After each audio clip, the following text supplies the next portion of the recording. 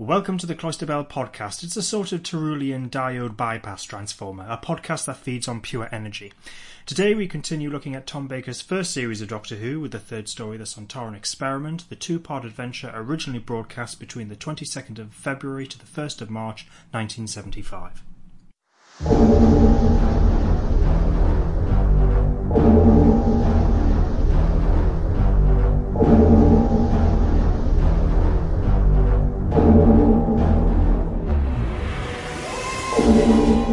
The TARDIS Cloister Bell. Imminent disaster.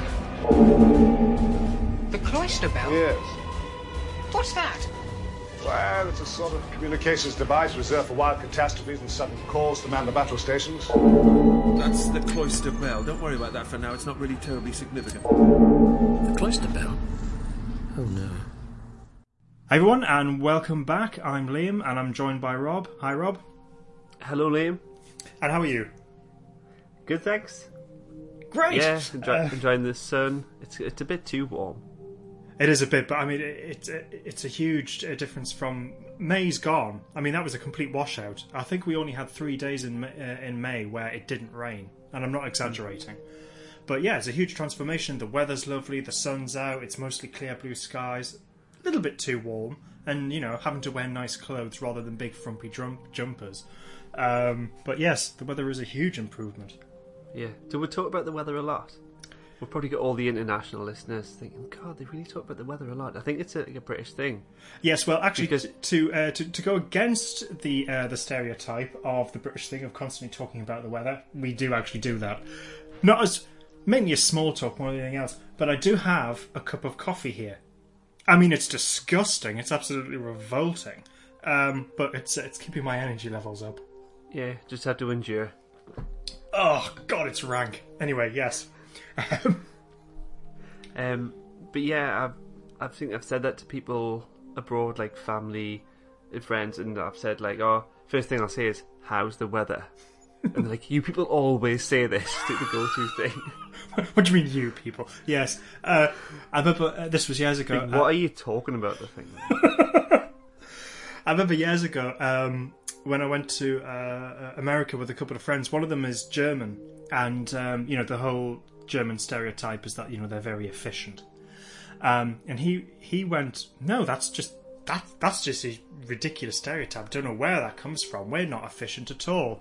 And then he actually planned his because one of the places that we visited was Philadelphia, and he planned his shopping in Philadelphia because he wanted to buy his family and friends like clothes and stuff. And he actually put it's like, when I'm buying it in Philadelphia, because they don't actually tax these things, to actually work out cheaper. I'm like, you're not efficient. All right, okay, whatever you say. Saving those pennies. Yeah. It's no, I mean, it was a good idea and everything like that, but I don't think I don't think anyone would usually go on holiday and go, right, what is the tax system in the different states of the country I'm visiting, and where does it work out cheaper? Only a German would do that. It did actually, because I bought a couple of clothes and went, yeah, bloody hell, this is ridiculously cheap. This is fantastic. So it was actually great, but yeah, sometimes there's a reason why these stereotypes are around. It's because they're real. So yes, we do talk about the weather an awful lot. So, have you been doing anything this week? Just the usual, really. Obviously, there's work, reading when I have the opportunity. Still going through the poems of Ted Hughes, and still going through the essays of George Orwell. And there's another book I'm reading which eludes me at the moment. Did go a bit mad with some Blu-ray purchases. So I bought The Hound of the Baskervilles, John Carpenter's The Thing. I've seen that before, obviously, and I had it on DVD. But now I bought it on Blu-ray with it remastered and everything. The Long Good Friday, which, again, had it on DVD. Seen it, one of my all-time favourite movies. It's fantastic, but that's been remastered. Well, not recently. It was a few years back, so I bought that on Blu-ray.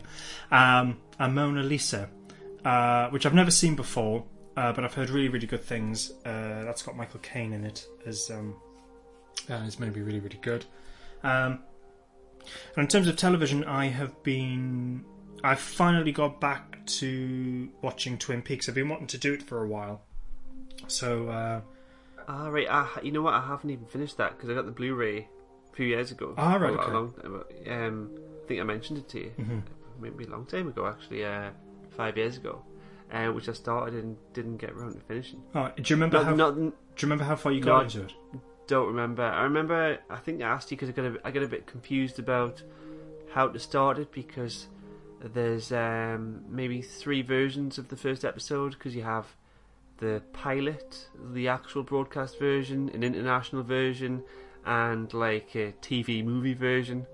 No, So there's just two versions of it, right. because the pilot version is an hour and 45 minutes or something like that, so it's movie length. But you have 2 versions of it. One is the actual pilot, so think of it as like the very first episode of Twin Peaks. Then you have the international version, which has this few extra bits and pieces in this it's this idea that you can watch it as a standalone thing, and they try and reveal who the murderer is and all the rest of it. It's sort of interesting. Yeah. But I would just watch the pilot and then go in to watch the series. Okay. I mean, obviously, watch the international version if you're interested. It's it's still worth watching. But I would say watch a bit of a double watch. Yeah. Watch the pilot and then go straight into episode 1, and just. It kind of reminds me of the Doctor Who the beginning box set. Mm-hmm. If you click play all, it plays the pilot and episode 1. So it might catch some people off guard. I remember that. I mean, it's fine with me. I like both. Mm-hmm. But I think the DVD should have been a bit more clear on that. Yeah. And I can understand why they call it that first attempt the pilot, but it really wasn't. It's not really a pilot, but yeah. Yeah.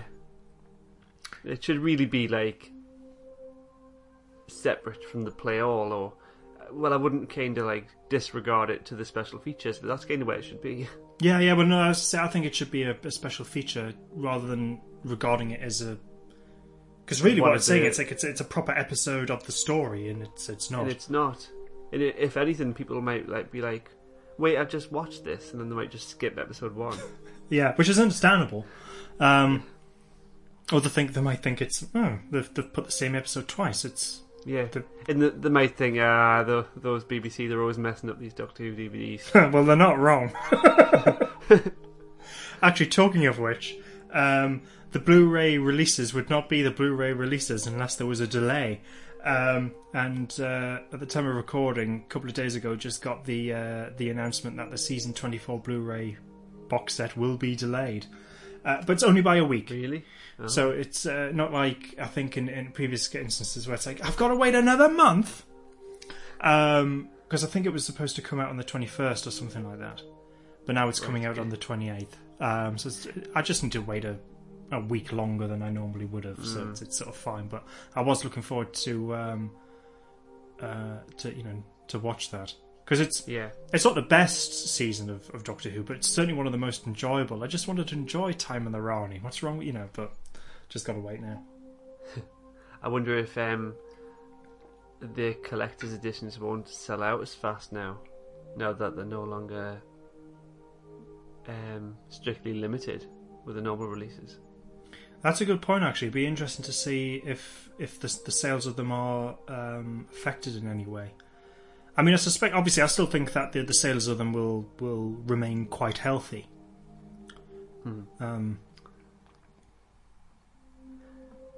Yeah. So this week I've been playing quite a bit of GTA 5. Oh, right, okay. Grand Theft Auto 5. I'm quite early on the story mode because I'd played through it on the PS3, and then when I got it again for PS4, I couldn't really be bothered to play through it properly, and I've just kind of got back into it. Mm-hmm. You know what? I've actually been playing on a remote play on my phone, so I got my tiny phone propped up with a controller. I've been playing on and off, sometimes on the telly, but all right, okay. Get on with that. What have I been watching on the telly? Me and my wife were on to the latest season of Grey's Anatomy and one of its spin-offs, Station 19. And at the moment, it's dealing with COVID. Oh God! In the hospital, so right. You watch stuff to escape reality, but no, all of a sudden, it's no longer just a trauma unit in a hospital. It's the whole hospital is dealing with COVID. Yeah. So in fact, the main star is like, she's got COVID, she's in a respirator, but now she's like on a beach, and all the people who've died over the years are coming to see her. And also Station 19, so this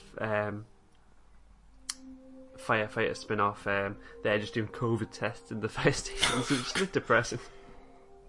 No, I just no. Well, jeez, it's okay.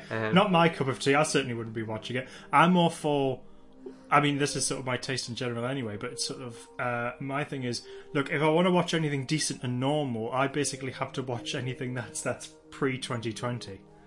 Yeah, just people behaving normally and. Yeah, but now I'm just sat watching people with face masks on. Oh, for goodness sake, it's bad enough walking out in the street and seeing people wearing the damn things when they're out in the open. Yeah.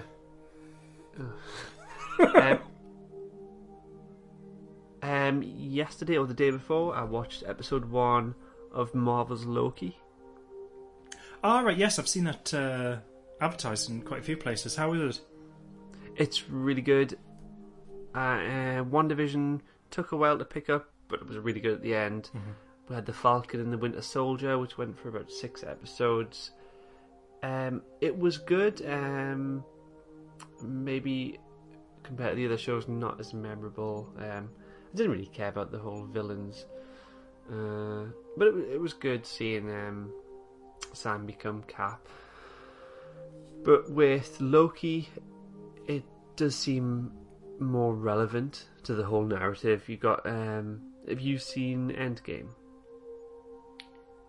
No, I don't think I have. No. Okay. Well, never mind. That ends that conversation. Yes, it is good. Yeah, it's. I think it's going to be more relevant because there's going to be a big plot development in the MCU soon, and I think this show is going to kick it off.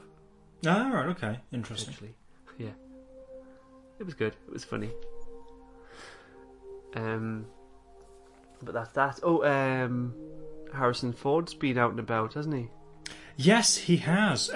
So, if you, for listeners who may not be aware, we're in the northeast of England, and they are filming the new Indiana Jones movie near here. I think they've been filming near Bamburgh Castle, as well as a few other places. Yeah, and I think a few weeks earlier they were in North Yorkshire. Mm-hmm. So sightings of Harrison Ford in Newcastle has got people tremendously excited. In fact, he was in I think it was a Japanese restaurant, and obviously they were using it as perfectly reasonable. I'm not criticising them for this at all, but just aware of it on social media. They were advertising it. Look, Harrison Ford's been here. It's just like, oh, that's fantastic. It's just like, why couldn't I bump into him? Well, I first saw the picture, I think my wife showed me it cropped up on Facebook, mm-hmm. and straight away I thought, well, it's Facebook, it's a load of shite. That's not real. Yeah. But then it came up on the news, so okay, he's around. yeah. It yeah. What would you say to Harrison Ford if you managed to bump into him? What would I say? I don't know. I just freeze. I might say hello. Oh, all right. Yeah, assuming you didn't become so starstruck. Weird. Yeah. What would you say? Oh, yeah, I don't know. You'd probably go hello. It would probably be just something, just the usual thing of I think you're a really good actor and I liked you in.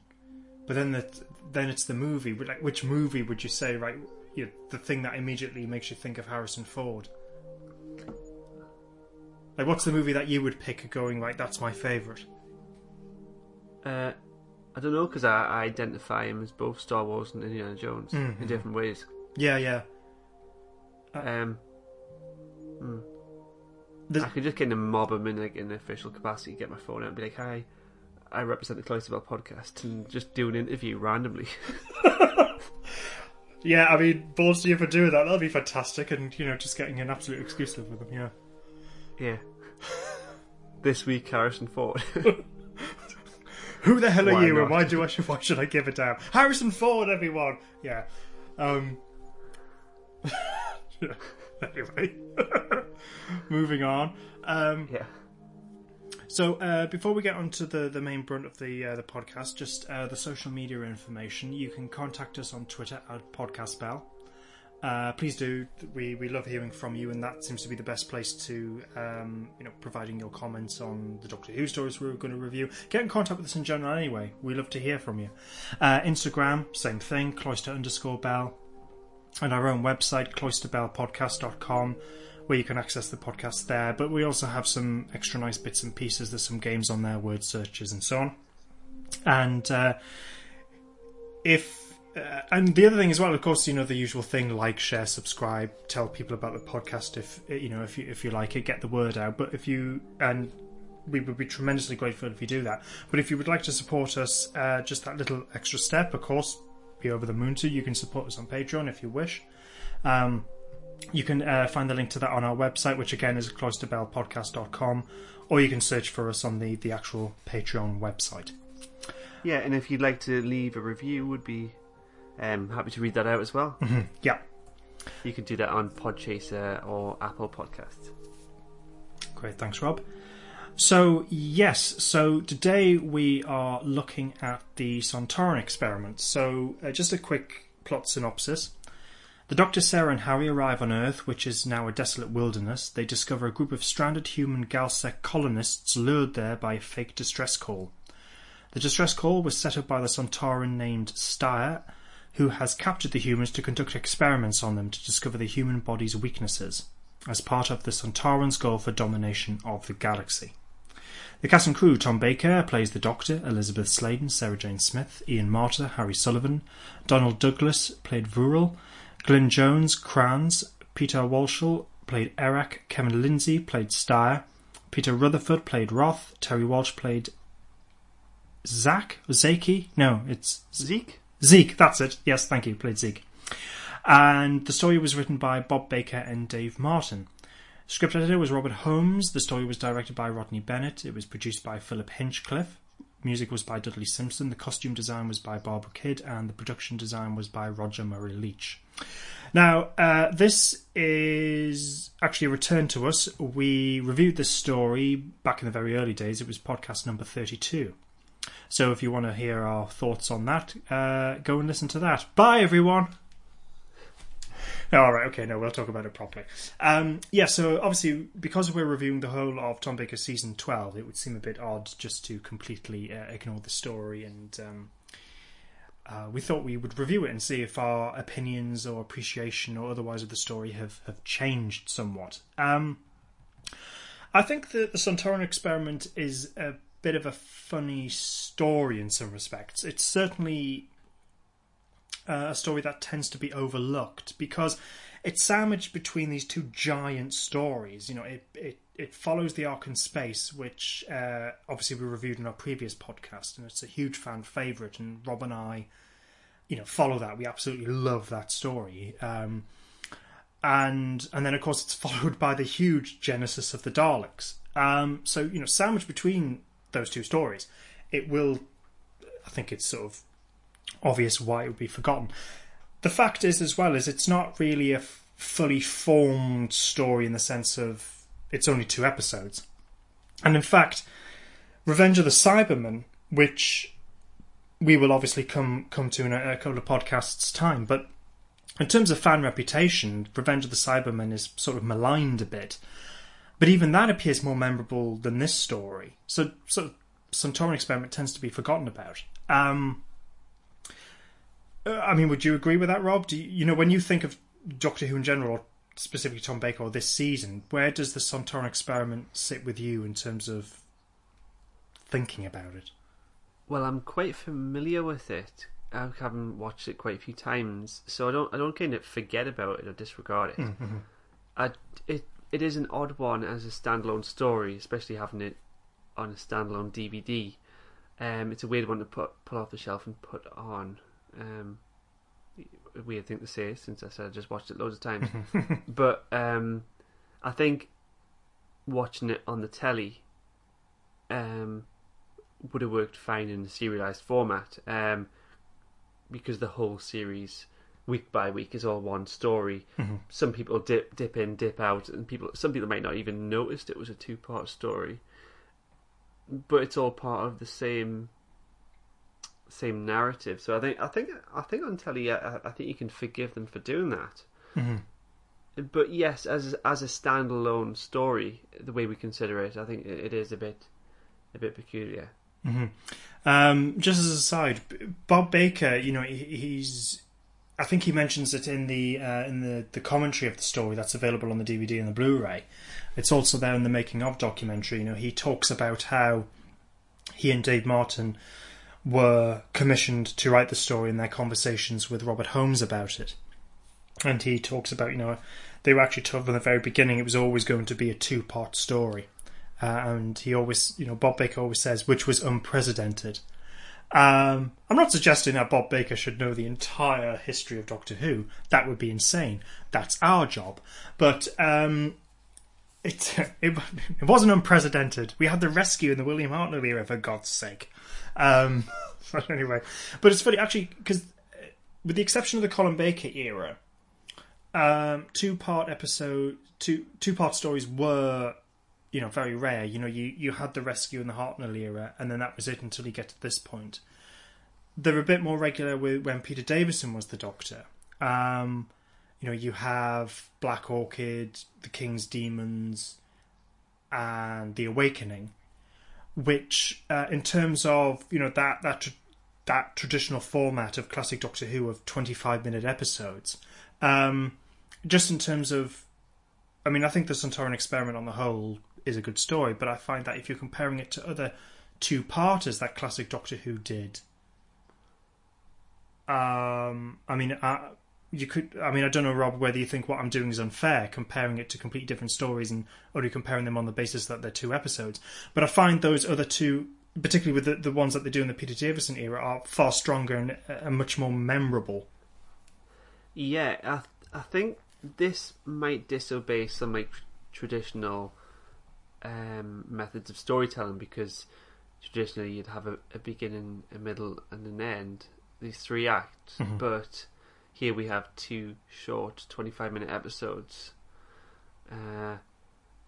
and it's hard to point out these places.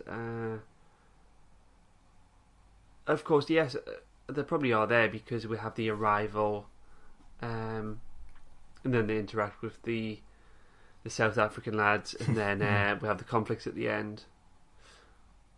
Do you think it feels odd in that respect? Because it doesn't. It's maybe not the best structured piece of storytelling.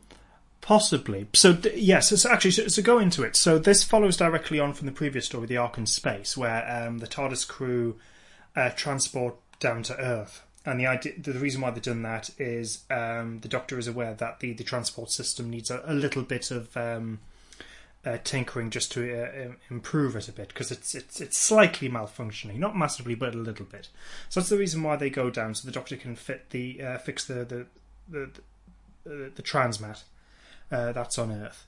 And of course Earth is supposed to be abandoned, and of course it isn't, otherwise we wouldn't have a story. So as it's revealed during the course of the 2 episodes, the Sontarans are still continuing their war with the Rutons, and they're wanting to take over the galaxy. And that would mean interacting with humans, which I think we're supposed to think that they're not very used to encountering them. So no, but which is odd because the galaxy's full of them at the moment. Yeah.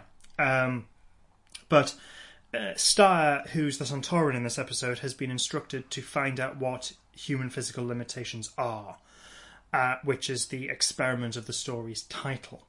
Now, when we were looking at the previous stories of this season, principally with Robot, we said that when you look at season 12, I don't think this was a deliberate choice in the sense of wanting to create a story arc.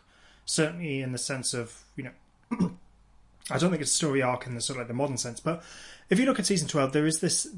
There does tend to be a the vast majority of the story is looking at sort of the perversion of science. So in Robot, Kettlewell is misguided, and then you've got the Scientific Reform Society, who are like, it's like scientific tyranny personified, and they're the main villains.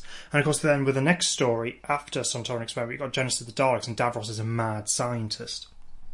And then in this story, it really shows the scientific method perverted into pure sadism, because we have the Sontaran experimenting on humans in a very sadistic way, and it's clearly inspired by the Nazis. In fact, Bob Baker, when he said, when they were naming the character Steyr, it was, they thought that had a strong German sound to it. So it's, it was clearly an idea that they were fully aware of. And when you look at it, what he does as a character, he burns his victims. We don't see it, but there's we see it in some dialogue where Steyr talks about how he drowned one of the humans, and then we actually see it's one of the characters that Harry encounters. He's dehydrated to death. And this is all about Steyr seeking to discover human physical limitations and how much torment they can take. And then later on, with this encounter with Sarah, mental torture is included as well. So this is actually really quite a sadistic story. And although this is the third story in the season, this was the first story that was produced by Philip Hinchcliffe of this season. Robot Hood was produced by the previous producer, Barry Letts, with Robot, and then the Sontaran Experiment was the next one in the production order. And already you can see the huge change that the show was going to go under for the next 2-3 years. In terms of the themes, it's quite... there's nothing light-hearted about it, is there? No, not really. With the odd bit of wit and humour in there. But no, not really. It's quite grim. Yeah, it is. But going back to the previous point that we were talking about, which was because it is a bit of an unusual story, which in terms of how it's structured, for a 2-part episode, so that the whole thing is just 50 minutes. I don't mind it so much. I'm not bored when I'm watching it, but there is quite an awful lot of padding, isn't there? Particularly in the first episode. Yeah, I think so. It did. I sat down and watched it this morning. I thought, 2 25-minute episodes. It will be easy to get through, but it did kind of drag on here and there. Because the main problem that I have is that it's really what Harry's involvement in the first episode. Because all what he seems to do is just... run around. Yeah, just run around, climbing over rocks. He falls down a crevasse, early on in the episode, which makes them... because it's a trap, and it makes Harry and Sarah realise that they're not alone, because otherwise how would the trap be set? And it's a bit of a shame. You would think... considering the condensed nature of the story, you wouldn't think there would be enough time to pad things out, but we have that, and it's I think why the story gets away with it is because of actually how the story is directed, and the location, because this is all set, this is all location work. There's no studio at all, so this was all filmed in Dartmoor. And I think the use of camera angles and the use of the location is done really well. And I think that's probably the reason why largely the story gets away with it. But, in terms of actually analysing the story, I think it's quite clear that there is quite a bit of padding in it, particularly with the first episode, I think. Mm-hmm. Is there anything in the first episode you think could be trimmed out? Well, that's... I think it would have been quite nice if we saw Harry do a little bit more than just climbing around the place. Maybe... I don't know how. You would effectively have to rewrite elements of the story, but actually have him interact with something a little bit more. I mean, he comes Yeah, into his own in the second episode, but he got to use his skills as a doctor looking after that guy, who unfortunately died. But maybe it would have been interesting if they'd kind of put him in some moral medical dilemma or something. yeah, no, I think that's actually quite a good suggestion, because that moment when he encounters that person, because I think that's a very good scene, and it actually gives the character something to do and something to react to, and the horror of the fact that this man's just chained up to die. And he gave him some water, and he did leave him. I wonder if he felt partly responsible when he returned. Mm-hmm. So maybe just a little bit of fleshing out and giving him something, a little bit more to react to, I think would have been quite nice. But I think that's one limitation of the story. But as I say, it doesn't. I would say that limitation doesn't run throughout the entire thing. Harry is certainly given stuff to do in the second episode and it interacts things a bit more. So I think that's fine. There's one other limitation of the story. Do you know what it is? The robot. Yeah. What are your thoughts on the robot? Well, we don't. I think they do a good job. You don't see where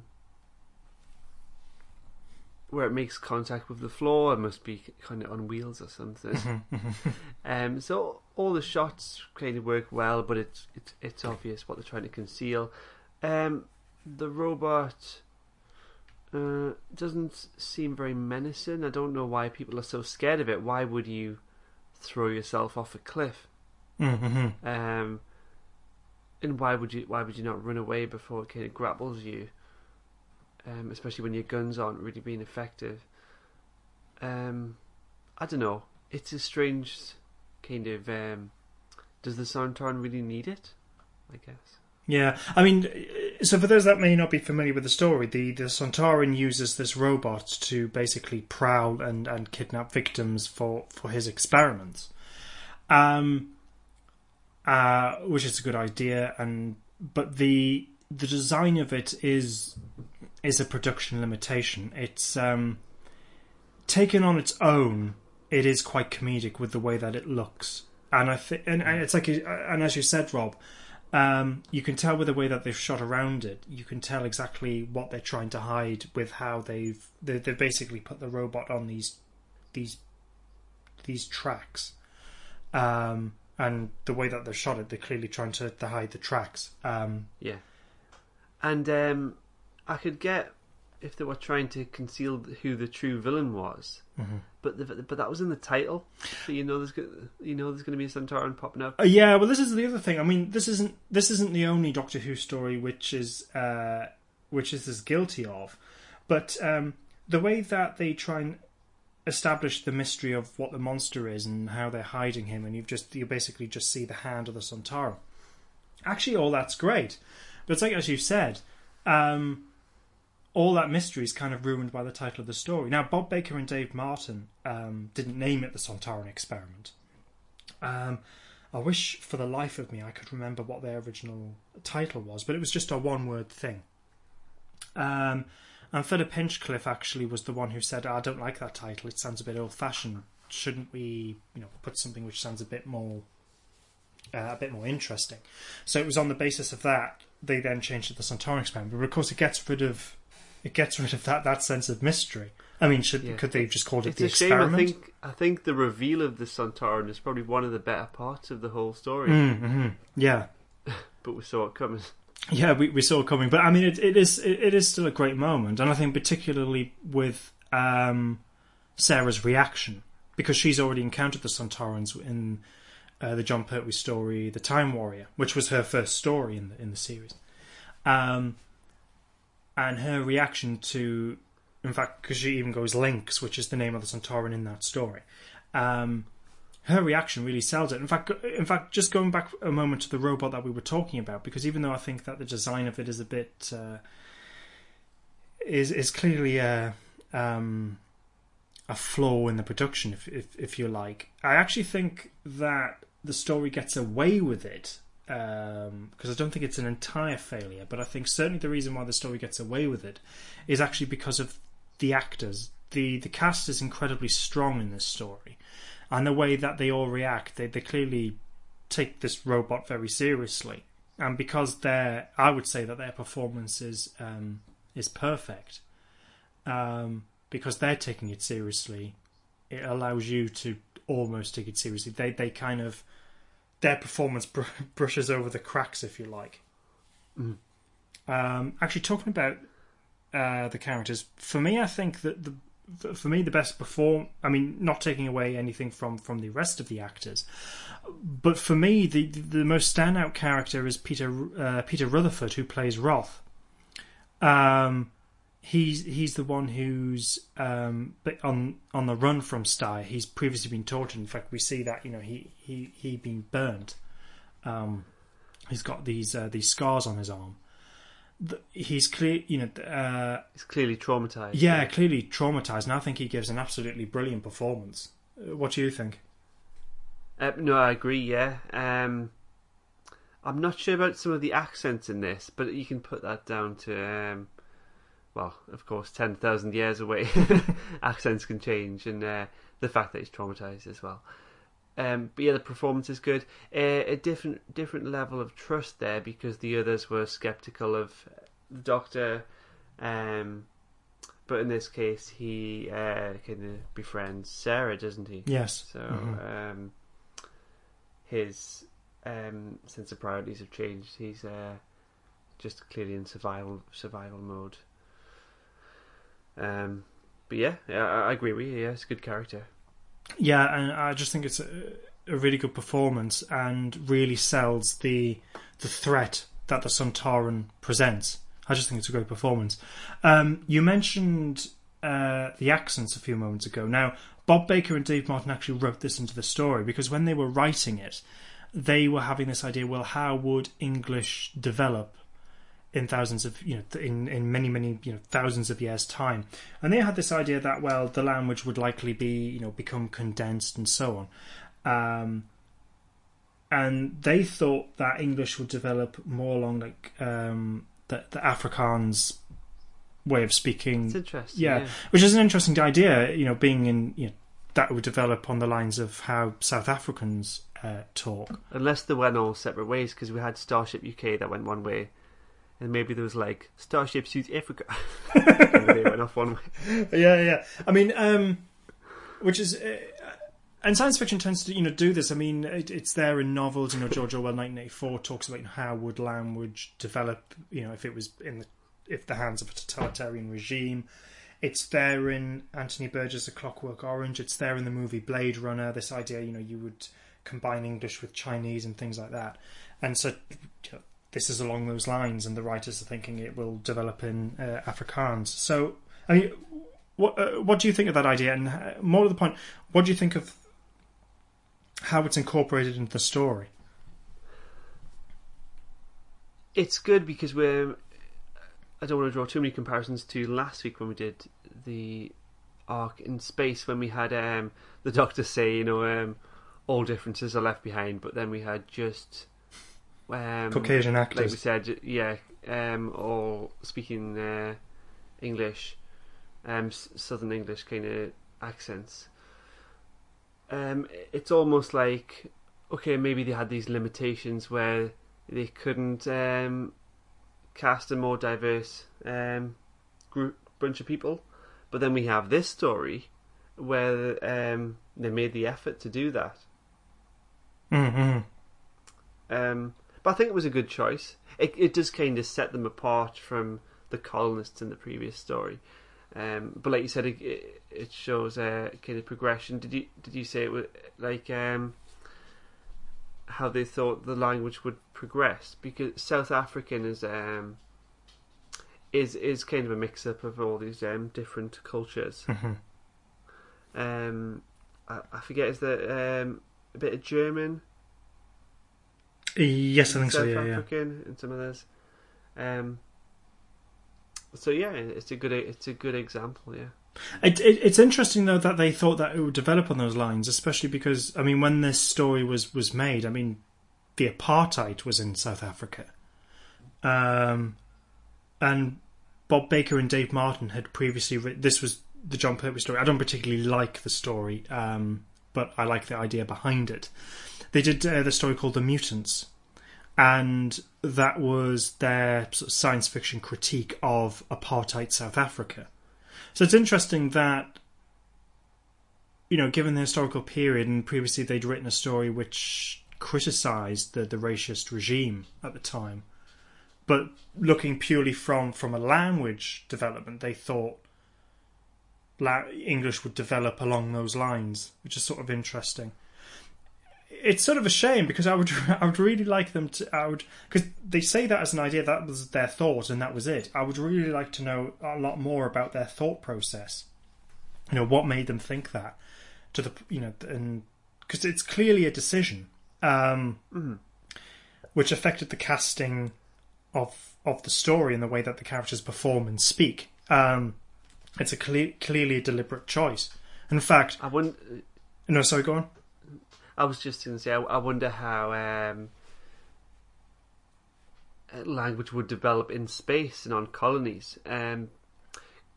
Because we have our accent, I think, developed apparently from the more kind of industrial kind of development we had, whereas down south, people weren't. They didn't need to shout to be heard in a work environment, so they talk more slowly and clearly, and we're like, yeah, blah, blah, blah, blah, blah, talking dead loud and fast, and, like we need to be heard.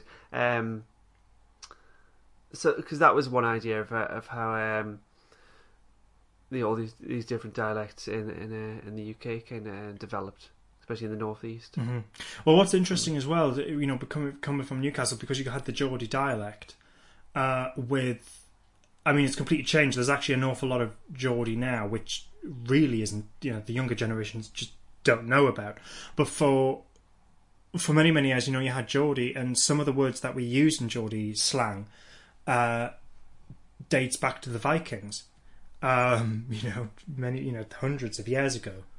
And the fact that, you know, that's still shaping the way that, you know, some people talk about, you know, when we were growing up, it is interesting. It's interesting where a lot of words come from. There's a lot of kind of ancient. Obviously, there's a lot of Latin that's come through in other kind of civilizations, and things from like Norse mythology and stuff. That's all part of like day-to-day life. Mm-hmm. Yeah. And as you say, the different classes. I mean, the fact of how we describe food as presented on the table compared to how we describe, you know, the animals as they're growing up in the fields and farms goes back to the Normans, because the words that we describe, for example, beef, boeuf, from the old French. So the way that we describe things as they're presented as a meal comes from the French, from the Normans, because, you know, they came along, dominated, and became the establishment and the class, and they affected the language there. Whereas how we describe animals as they're living in the field develops, you know, is a progression from the Old English, because those group of people wouldn't really be in contact with, you know, with the establishment. So you get these two. So that's how you end up getting two languages developing at exactly the same time, and then I think it's I mean, I'm simplifying it an awful lot, but then 300 years later they then effectively emerge, and the way that we differentiate between other European languages, because at that point we go, you know, the way that you give everything a gender, well, we're not going to do that because that's just stupid, you know. There's all so anyway, we've gone on a massive tangent, but I do think the development of English, the development of languages is interesting. But it would just from that point of view, it would have been quite nice if we got a bit more detail of Bob Baker and Dave Martin's sort of reason behind that. It's an interesting idea, and as you said, Rob, it gives us something a bit more interesting in terms of the characters, and also allows us to differentiate between how humans were in the previous story, and it also ties up in an interesting way. But and how they've developed.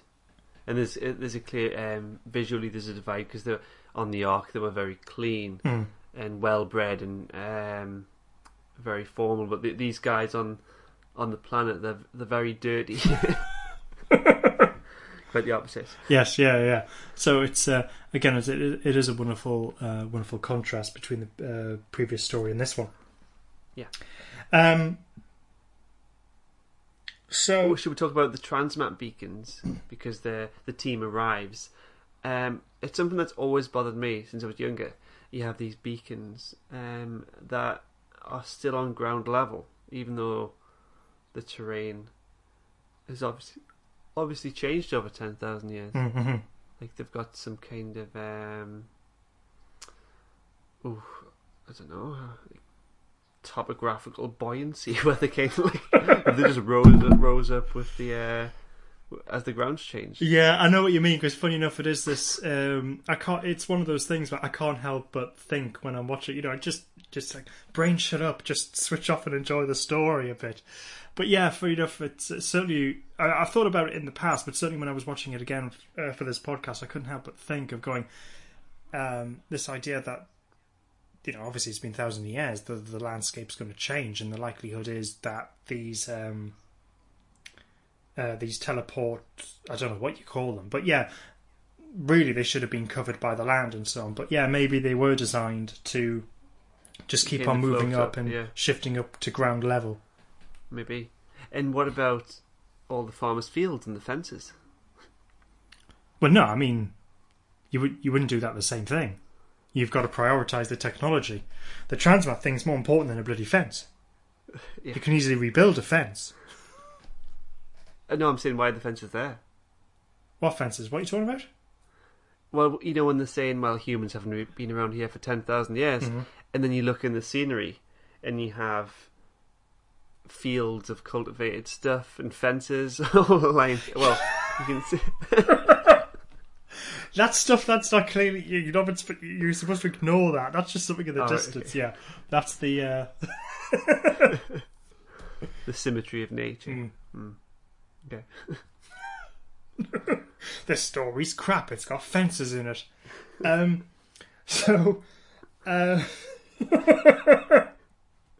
God, we really nitpick, don't we?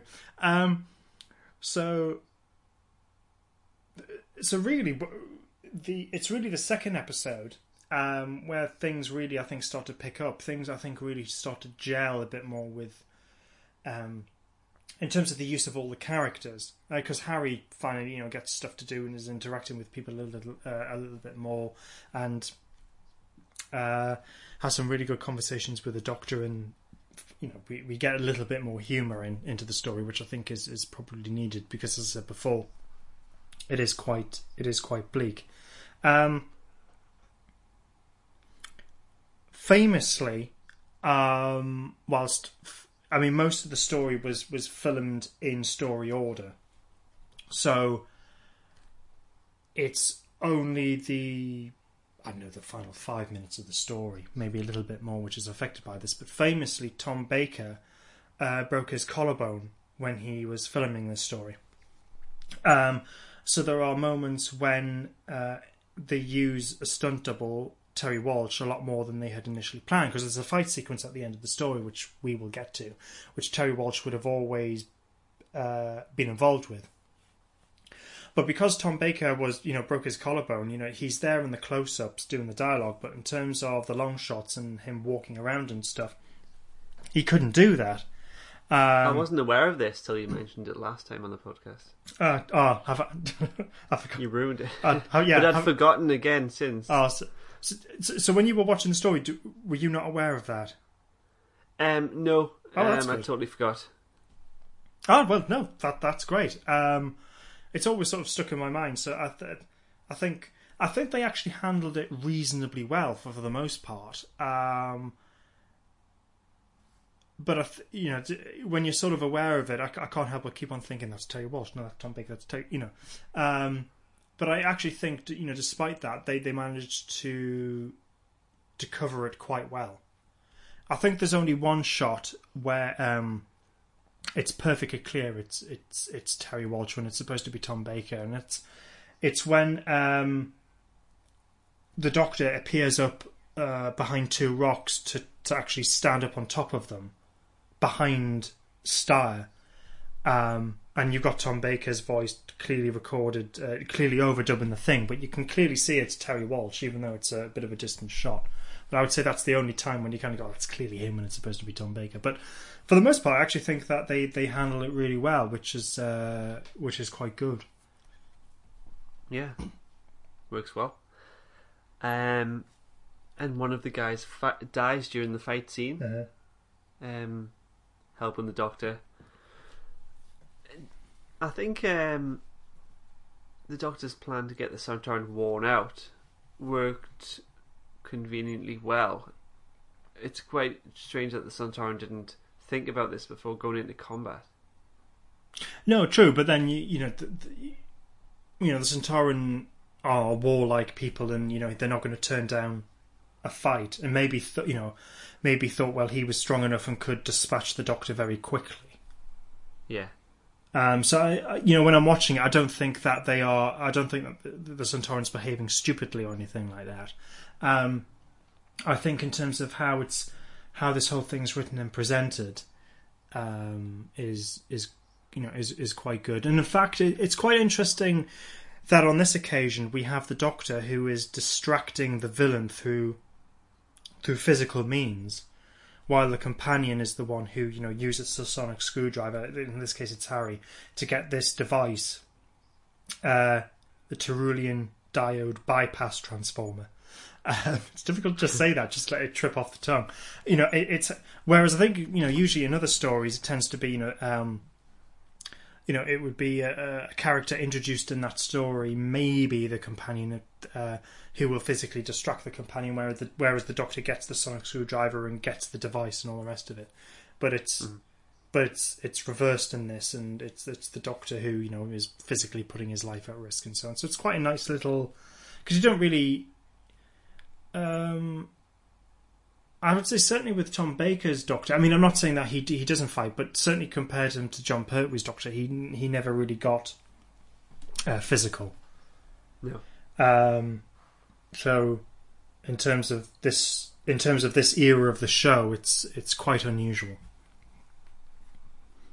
And the Sontaran had quite a brutal death. It's almost like he doesn't even have a skull. Yes, yeah. So the way that's explained in the story is that Sontarans feed off pure energy in order to energize themselves. But with Harry taking the Tyrolean diode bypass transformer, I'm getting better at that, that reversed things, and then the energy feeds on the Sontaran. And so we just see the Sontaran stagger out his ship, collapse, and then just completely deflate. Again, it's something they've clearly got a rubber version of the Sontaran inflated, and then they just deflated. It's a very simple. I actually think though that it works. I mean, it's funny when you're watching the Tom Baker years, which is one of the great things about the Blu-ray player, because the Blu-ray box set, because we're finally, because I used to have it on VHS and haven't been able to watch it for years, and finally it's on the Blu-ray. We can watch the Tom Baker years, and there's and this is the bit of the story that they show in that, and you get Tom Baker's reaction, laughing his head off as the Sontaran deflates. Just think it's just absolutely ridiculous. But I suppose it is funny. But I don't mind it. I think it's I think it's a decent special effect conveying perfectly well what's happening. Yeah, miss those days. I wish they'd deflate the Sontarans in the new era. Yeah, I wish that it's funny with the Sontarans, because they were supposed to be scary, but at the same time, because Robert Holmes was the one who actually created them, they were always supposed to be a little bit humorous, because they were a satire on war. So there was always a satirical element about the Sontarans, but they were at the same time supposed to be a bit of a threat. I wish they remembered that in terms of new Doctor Who, because I think they've become too much of a joke in the new series. Yeah. And that said, I really do love the new Sontarans, but it's just not what I expected or what I wanted. Mm-hmm. It's not more of the old. Yeah, and obviously you want new things and reinventing stuff, and as you said, so I haven't got a problem with them.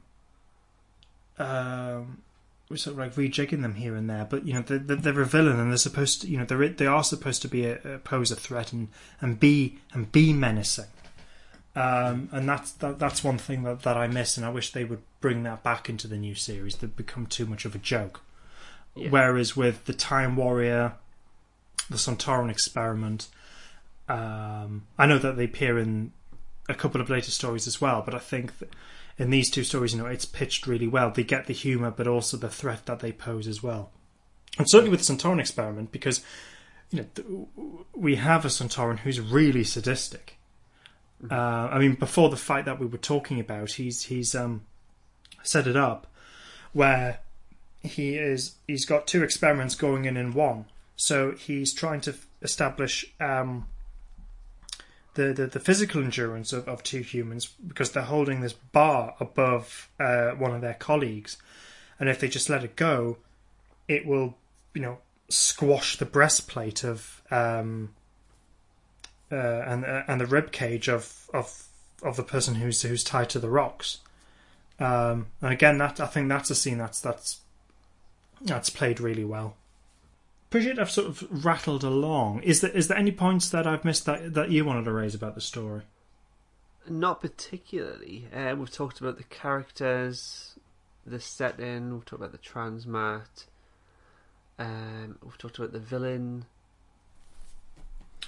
So, listeners' responses. One of the things that Rob put out on our Twitter feed was just the question of what do you think of the Sontaran Experiment? We actually had quite a decent response, asking people whether they thought it was good, average or bad.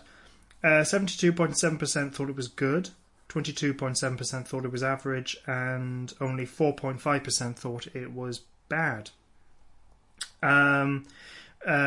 We actually did have one written comment from John Lane, so thank you, John, for getting in contact with us, who said, it's a nifty little two-parter giving us more info about the way Sontarans go about things, a bit of the time period's cultural issues in terms of those who left Earth and those who stayed, and choosing the South African accent was a clever way to show linguistic evolution. Cool.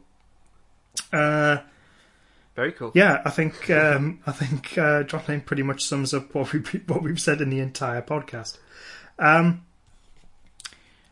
So, in terms of a summing up and how you would score the story, how would you sum up and score the story, Rob? I'd sum it up as a good transitional piece in season 12. Mm-hmm. Not so good as a standalone story, and despite all its shortcomings, I do think it's a good story. I wouldn't regard it as an average story, even though it is perhaps in compared to some others. Mm-hmm. Yeah, I think it is a good one. Yeah, I mean, I like it. I think there are some shortcomings to it, which we've obviously touched upon. But I think for the most part, the rest of the story overcomes that. I think it's certainly quite strong in its ideas and overall its execution. I think the score provided by Dudley Simpson, I think, is good.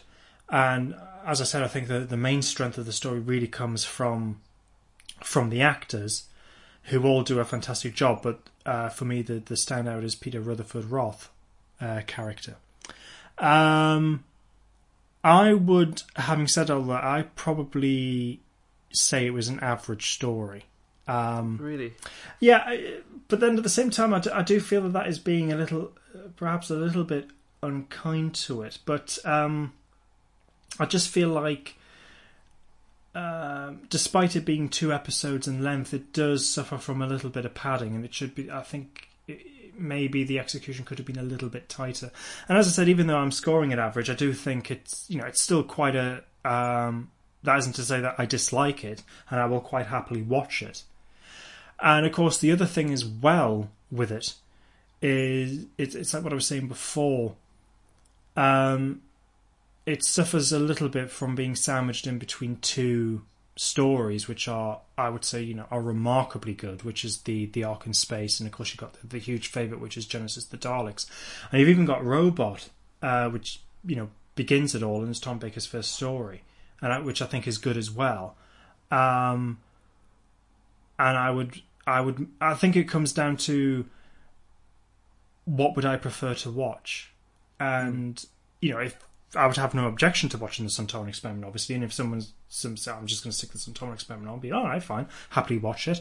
But if it was down to preferences, I would much rather watch Robot. I would much rather watch the Ark in Space, for example. So even though I would say totally. Yeah, so even though I'd say it's average, I'm still not saying it's awful it's not awful by any stretch of the imagination. I just think it's a decent story, reasonably well told. But there are other stories that I would much prefer to watch. Yeah, I do think if we were looking at it as a standalone story, without looking at the greater picture, I would have possibly regarded it as an average story. But I've never been left feeling, God, we could have really done without this. No, neither have I. By no means am I saying that. I mean, if I thought I was watching a story that going, for the love of God, we really don't need this, then I would say it was bad. But the Sontaran Experiment is by no means bad. But it's been quite a while since we've reviewed a story and given it different rankings. But I mean, but nonetheless, it's still a story that we appreciate. Yeah, I wonder what we rated this last time. If anyone's interested, go find out. Let us know. Because we sure as hell can't be bothered. No, probably what I will do is, because I'm curious myself, I will do, because I know it's podcast number 32. Right, so maybe we can talk about that next week. Yeah, I'll dig it out and see what score we gave, because that was back in the days when we scored things out of 10. Yeah, maybe that was simpler. No, I much prefer the system that we have now. Yeah. Do we think good, average, and bad? Yeah. Could we maybe sandwich in a few other things like excellent, good, all right, bad, badder? What, 10 separate categories? Yeah. That's what we need. Yeah, baby. Nah, it's good. Yeah. No, it's average. No, So yes, that's our thoughts on the Sontaran Experiment. I have actually enjoyed returning to it for the sake of the podcast. I mean, I would have watched it anyway. I've watched it several times, but it's been quite good just to discuss it again. Because I did suggest that we just skip it because we've done that before. I was even thinking, God, we don't even need to put a podcast out that week. Just repost the old one. Week off. Yeah, week off. Maybe we should have. But no, I have enjoyed this, and hopefully, listeners, you have as well. I think most listeners will probably know what's coming up next. But over to you, Rob. Okay, next week we have the 4th serial in season 12, the penultimate, which is Genesis of the Daleks. It's a great 6-parter. Perhaps if the Sontaran Experiment had been a 4-parter, I wonder if that would have taken 2 away from Genesis. So thank God for the Sontaran Experiment in that respect. Yeah. But yes, we'll talk all about that next week. Please get in touch with your thoughts on that, and you'll hear from us soon. Yep. So until next week, bye everyone. Bye.